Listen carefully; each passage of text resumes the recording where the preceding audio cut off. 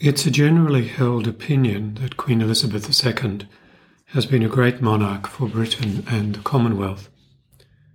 She is the longest reigning monarch in British history, not something that she takes great delight in, because it's only because her father died young and she acceded to the throne at such a young age.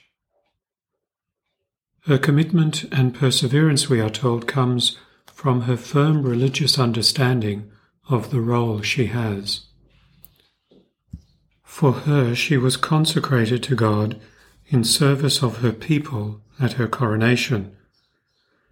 She is a living reminder of the Christian understanding of governing and ruling. True leadership is service, not personal glory. And Christ not only taught that, but gave us an example that we might all follow.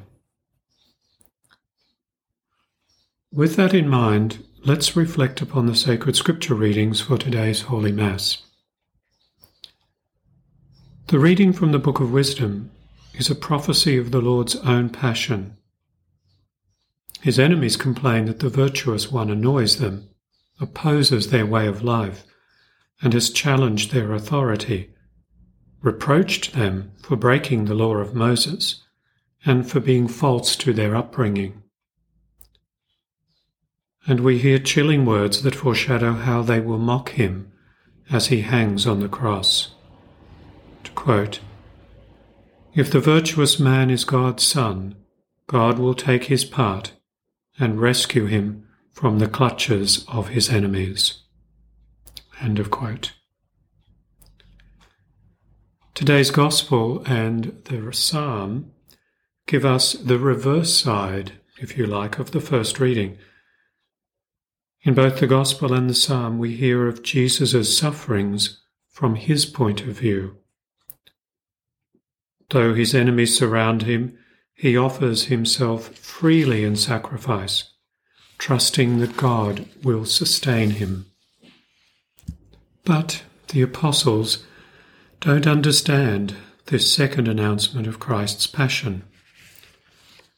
Despite the fact that our Lord has been instructing them throughout the time they have been walking through Galilee, they begin arguing over issues of succession, over who among them is the greatest, who will be chosen to lead after Christ is killed. Just to digress for a moment, this can make us more aware of the significant and enormous change that the coming of the Holy Spirit brought about in the apostles. The infusion of divine grace on that day of Pentecost made those human minds capable of receiving in full Christ's teaching. As Jesus said, the Holy Spirit would remind them of all that he had taught them, remind them so that they could understand fully.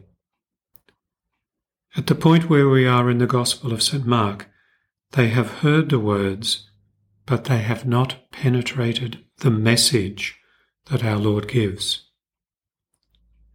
So to further help them, because he is always patient with them, even if sometimes sharp and direct with them, he sits down and he calls the 12 to him and says that if any of them desire to be first, to be the leader, he must be the last and the servant of all the others.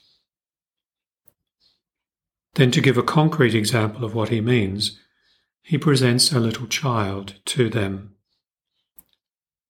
Note the lovely detail that Jesus puts his arms around the little boy and addresses the apostles.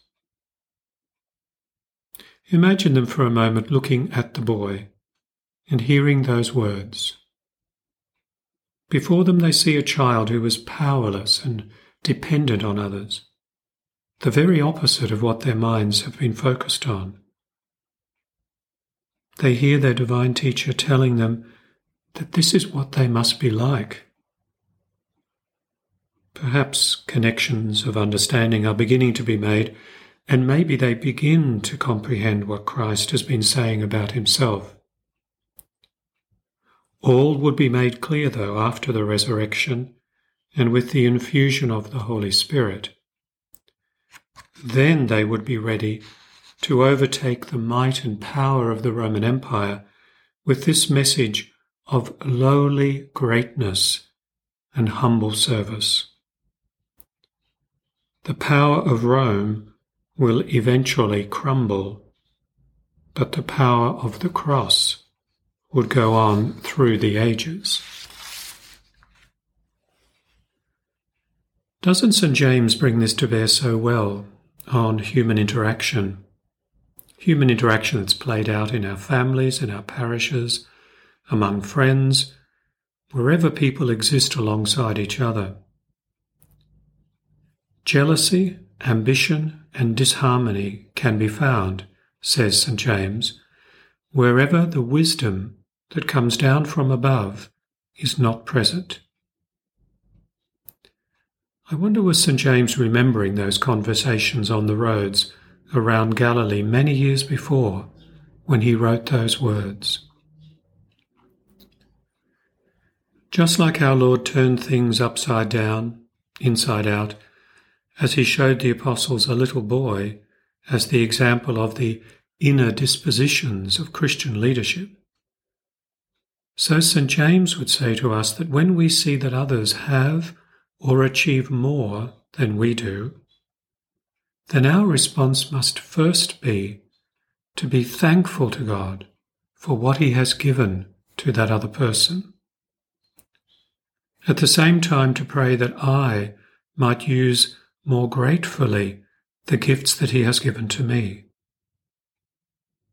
We need the gift of divine grace that comes from the sacraments, from prayer, from good works, so that our lives might be marked by a desire for humility, not for glory, a desire for contentment, not for envy, a desire to lead, but also a desire to serve. May Our Lady of Sorrows pray for us.